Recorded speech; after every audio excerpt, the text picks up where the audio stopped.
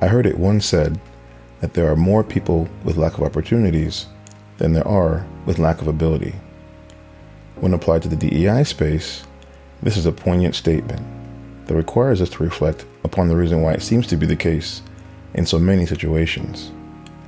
While not necessarily universal, historically in our society, there has been a perceived lack of ability assigned to those of certain racial and ethnic backgrounds, which often produces stark disparities in access to opportunity for many born into the underclass.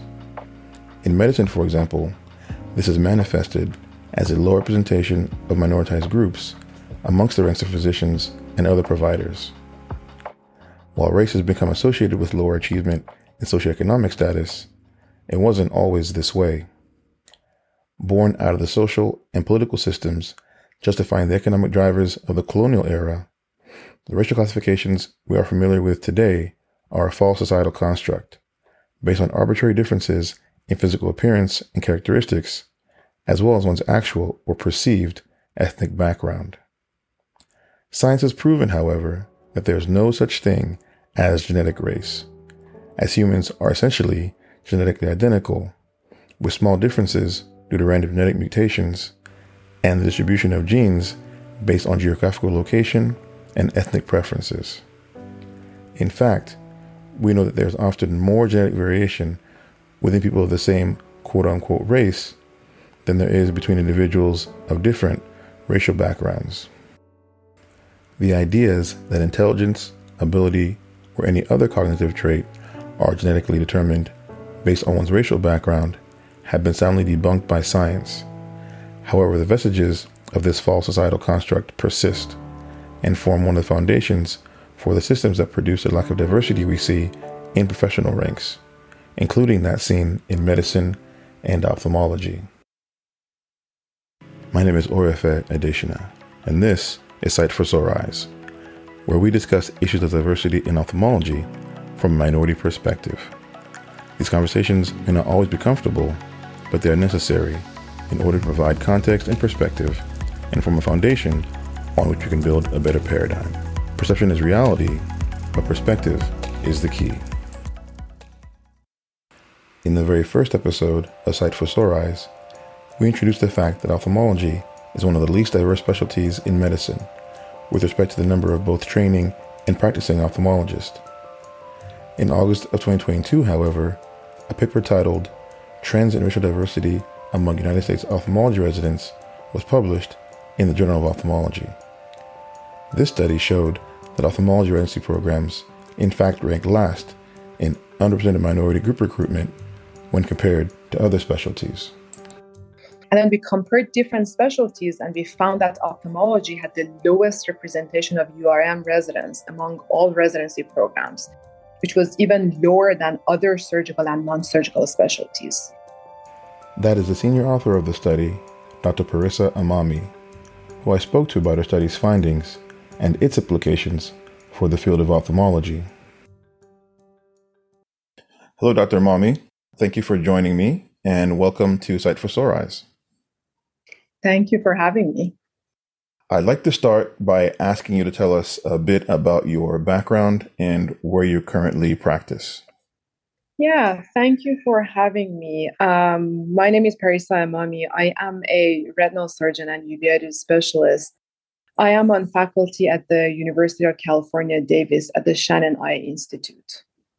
You are the senior author on the study Trends in Racial Diversity Among United States Ophthalmology Residents that was published earlier this year in Ophthalmology, looking at racial and ethnic composition of residency programs in the United States. Can you talk about the background of this study and the motivation for it? Yeah, so there are various studies showing the effect of lack of a diverse physician workforce in patient care. Patients feel more comfortable talking to a physician who shares their cultural background or speak their language. Different life expectations can lead to different perspectives and approaches to patient care. Also, it has been shown that minority physicians are more likely to serve in medically underserved areas and perform research that directly benefits minority groups. So having a diverse physician workforce that reflects our patient population can lead to decreased healthcare disparities, can increase access to care in underserved areas, and can eventually improve patient outcomes and satisfaction. We know that physician workforce in general, and especially in the field of ophthalmology, has not been reflective of our diverse society.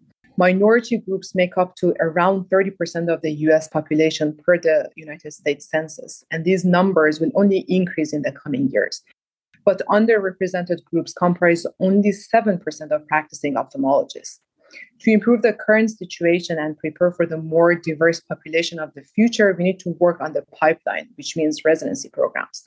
Because the resident body of today will make the future of the field and future of ophthalmology. So we need to make sure that this resident body reflects our society and reflects the different groups, different ethnic and cultural groups of the society. Definitely, I agree. And what personally motivated you to pursue this work and this paper, this study? So that's a very good question. So I completed medical school in Iran. Then I moved to the United States, spent some time in Boston, did some research before starting residency. However, during medical school, I loved doing surgery and I knew that I wanted to be some type of a surgeon. Originally, I thought that I would do my residency in neurosurgery. During medical school, I had a female pediatric neurosurgery attending who I admired a lot and looked up to. She was practically my role model in medicine, and I wanted to be just like her. But then when I did my ophthalmology rotation, I fell in love with ophthalmology, and then I read more about it. I did some research. And then what I loved about doing ophthalmology is that I'm able to combine my medical knowledge with surgery in my day-to-day practice of uveitis and surgical retina. So mentorship is very important when medical students do their rotations. They want to look at someone or they want to have a role model that looks just like them. And in my specific situation, I had a female mentor who was a neurosurgeon, which is a very demanding specialty. So we know that ophthalmology workforce, ophthalmology faculty body is not a very diverse group of individuals. So a lot of these medical students who rotate in ophthalmology are not able to see or get mentorship from people who look like them. So this was the motivation for us to look and see how we are doing in terms of the residency, diversity among residency programs. Yeah, I definitely agree. Representation matters a lot.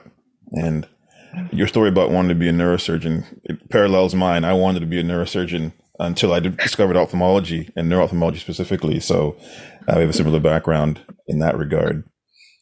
Who participated in the study with you? Who were your co-authors and how did you come together to start this work? University of California, Davis has a summer scholarship programs for medical students. They do 2 months of research. They give them some scholarship. They pair them with faculty and research projects. So the first author in this project, Abhijit, he is actually a minority medical student himself. Okay. And he's from Eastern Virginia Medical School. So he basically found me through this Cole Scholarship Program. And he was one of the recipients of this award and this scholarship. And then when we started this project, it actually resonated with him a lot. So it was a perfect combination of him doing this research, and he's a very, very hardworking medical student. So it was a great combination of him doing this research. And then the second author was a medical student at UC Davis. She's doing her residency at Brown University right now. And she was a guru in biostatistics. She has a PhD in biostatistics at UC Davis. So it was a perfect combination of somebody who has the passion of doing some work in diversity, equity, and inclusion, and somebody who knows biostatistics. So it was a great combination of all of us thinking about diversity and doing this project. So tell me how you designed the study. Was there any prior work you looked at as a template to follow? How did you go about making this project happen? Mm-hmm.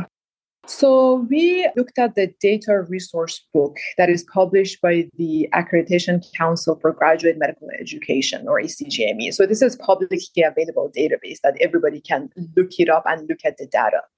So we analyzed the demographic data on residency and training during the 9-year study period between 2011, 2012, and 2019, 2020 academic year. So we included all of the residents whose data was available in this database. Over the 9-year study period, we included more than 1 million individuals. So we analyzed the data and we looked at 18 different specialties from which data is available in ACGME database.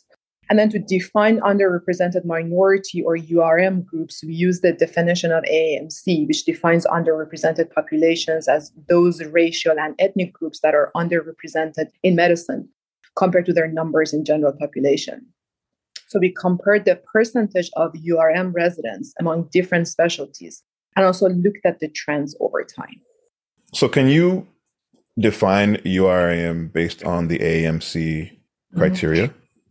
So yes, these are the newer definitions after 2003, 2004. The older definitions basically looked at Native American populations, Puerto Rican populations, Black or African Americans, and Hispanic populations. So the main difference between this newer definition and older definition is that they shifted in focus from a fixed number of these 4 racial and ethnic groups to a continually evolving definition and percentage over time. So we use these definitions to describe who the URMs are and look at and categorize them. Okay. So what did you find in your work, in your study? So we found that in the 2019-2020 academic year, more than 11% of residency in training belong to the minority groups. And these numbers dropped significantly to only 6% in ophthalmology. Proportion of these minority residents in ophthalmology was lower than some of the other competitive specialties like ENT, for example, or orthopedic surgery and dermatology. However, the difference was not statistically significant. And then we looked at the 9-year worth of data. We found that between 2011 and 2019, 10% of all the residents were underrepresented. However, only 5% of these URM residents belonged to ophthalmology, which was lower than other surgical specialties and non-surgical specialties. We also looked at the trends over time and found that these numbers have only minimally increased over time by 0.2% per year. Wow. Did any of the findings surprise you? Yes. So looking at the previous studies that has been done in the field, looking at the practicing ophthalmologists, we knew that we were going to see a lower number of URM residents compared to other specialties. But we didn't expect ophthalmology to be the least diverse residency program compared to other residency programs. So this was very surprising to all of us. Wow. Yeah, I'd seen some of the prior data. I'd always thought that we were one of the lowest, but then to see that we were the lowest, it was surprising. It was a bit disheartening, but it means there's work to be done, right? Exactly. While the paper wasn't necessarily designed to answer why this lack of diversity exists in ophthalmology in our specialty, did you find any reasons why particularly, or what are your thoughts as to why that might be? Yeah, a lot of work needs to be done. This is a multifactorial issue. We didn't do a root cause analysis in this study, but more work needs to be done to look at exact issues or multiple issues that can play a role. However, we know that lack of exposure to ophthalmology during medical school can play a big role. Ophthalmology is a competitive specialty, so whoever that wants to do ophthalmology needs to be dedicated and work on their CV or their application from early on during medical school. And it also has an early match. So students need to build their CVs earlier. In most programs, ophthalmology rotation is a short rotation during the 3rd or 4th year of medical school. And a lot of programs don't even have a home ophthalmology program, which adds to the issue. Yeah. Also, we talked about mentorship. Mentorship is very important. If the students of color don't see mentors who look like them, this might deter them from pursuing ophthalmology. And while our study didn't specifically look at different groups or diversity among actual ophthalmologists, there are other studies that confirm underrepresentation of minorities among faculty members and among leaders of the field. No, definitely. I agree. And I think, we're circling back to this issue of representation. And I think another thing that's important, we discussed this in the MD Connect podcast we did a few weeks ago, is while we're trying to get the numbers of URIMs up in ophthalmology to become the mentors, we need advocates, those that can take on the mentorship role for these students that don't necessarily have anybody that looks like them, but will still be willing to help them and guide them along the process. And your work that you're doing, I think, is completely integral to that. So kudos to you again on this work. Thank you. You're welcome. What has the feedback been about the results of your study that you've received so far? Yeah, so this is interesting. I heard from multiple people that they were also surprised to see the results and to see how ophthalmology programs lack diversity even compared to surgical specialties and other very competitive specialties. And knowing that there is an issue is the first step. By doing this study, we try to shed some light on the state of the pipeline, if you will, and basically predict what's going to happen in the next 4 or 5 years. Because these residents who are doing their first or second year of ophthalmology residency are going to be the specialists or physicians in practice in the next few years. So if we know that there's not that much diversity among the residency programs today, we know that we won't have a diverse workforce in the future. There's a lot of work that needs to be done. Yeah, definitely. So that segues really nicely to my next question. What future work, if any, do you have planned in this field or in this area of investigation? Mm-hmm. Yeah, that's a great question. So we know that over the past few years, American Academy of Ophthalmology and a few other subspecialty societies started some initiatives to increase diversity in the field. Programs like MOM, or Minority Ophthalmology Mentorship Programs, that are geared mainly towards first or second year medical students and undergrad students, can make a difference in the long run. So it's interesting to see the effect of these programs in the composition and diversity of residents in the next few years. Also, in the recent change in reporting of USMLE Step 1 score can change the criteria that residency programs rank the applicants or choose their residents. So it would be interesting to see if this would change anything in terms of URM recruitment. So we'll see how it goes. Yeah, definitely. So wrapping up this part of our discussion, and if you wanted there to be one big takeaway from the study, from the work that you've done, if you want to encapsulate it in a brief statement, what would you say?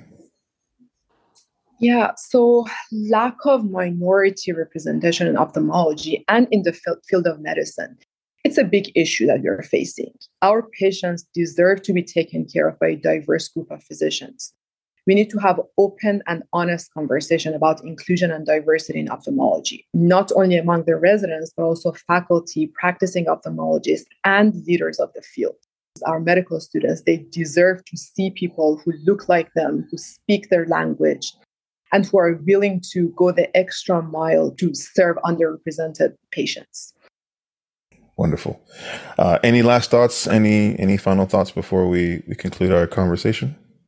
We need to have the conversation. Knowing that there is an issue is half of the answer. Yeah, you have to do something about it. Yeah. Yeah. Wonderful. Well, Dr. Mami, thank you very much. It was a pleasure to have you for this discussion, and hopefully we look forward to more of your work moving forward. Thank you very much for having me. The work that Dr. Mami and others have done to highlight the disparities in access to ophthalmology for URIM students is crucial to beginning the work of changing this paradigm. I think it's important, however, to address some of the responses to this work that have not necessarily been so favorable or positive. I first read this article on the social media site Doximity, which is sort of like Facebook meets LinkedIn for doctors. Below the article, several comments were posted, mainly disparaging the concept of diversity and the need to address it in ophthalmology. One particular comment stated, and I quote, "Nothing so epitomizes the politically correct gullibility of our times as the magic word diversity. The wonders of diversity are proclaimed from the media, extolled in the academy, and confirmed in the august chambers of the Supreme Court of the United States. But have you ever seen one speck of hard evidence to support the lofty claims?" The same commentator also said, "What are the alleged, quote unquote, compelling benefits of diversity? They are as invisible as a proverbial emperor's new clothes. Yet everyone has to pretend to believe in those benefits as they pretend to admire the naked emperor's wardrobe. These comments obviously seem to be politically charged and lack factual backing, but on their face do ask some important questions. Namely, what does diversity medicine look like, and what are its benefits?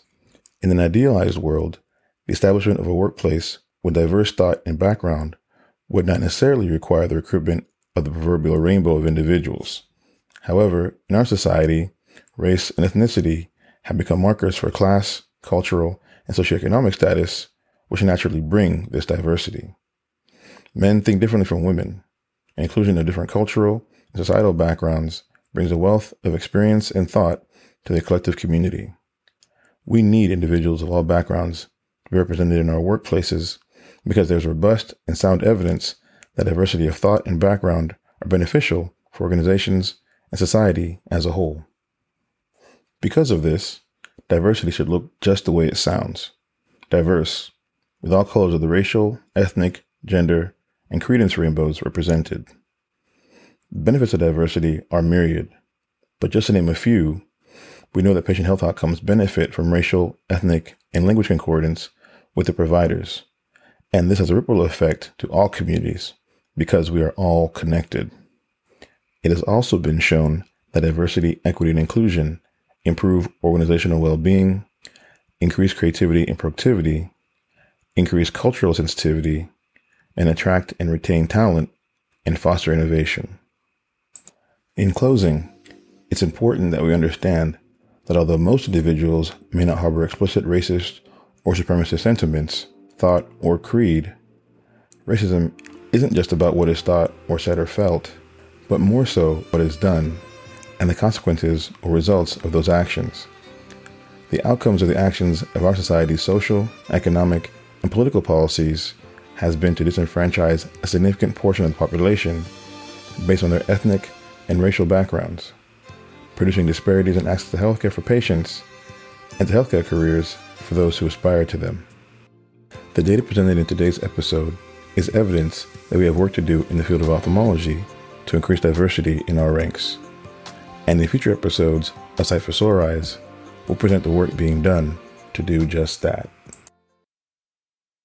That's our episode for today. I'd like to thank Dr. Parissa Amami for joining me to discuss her work and look forward to more discussions like this addressing DEI in ophthalmology in future episodes. For more on the origins of race, check out the TED episode, The Lie That Started Racism, by journalist John Biewen. For more on the benefits of diversity, I recommend the book Diversity Bonus by Scott E. Page. If you like the content of this podcast, please subscribe and share with others. We always appreciate feedback from our listeners. And if you have a DEI story in ophthalmology you'd like to share, please create a 5 to 10 minute recording on your smart device and send it to sightforsoreeyes@gmail.com. That's SITE4 sore.eyez@gmail.com. We may share it during a short segment called DEI Diaries, either at the end of a podcast episode or as a short standalone segment. As always, thanks for listening. Take care and see you next time.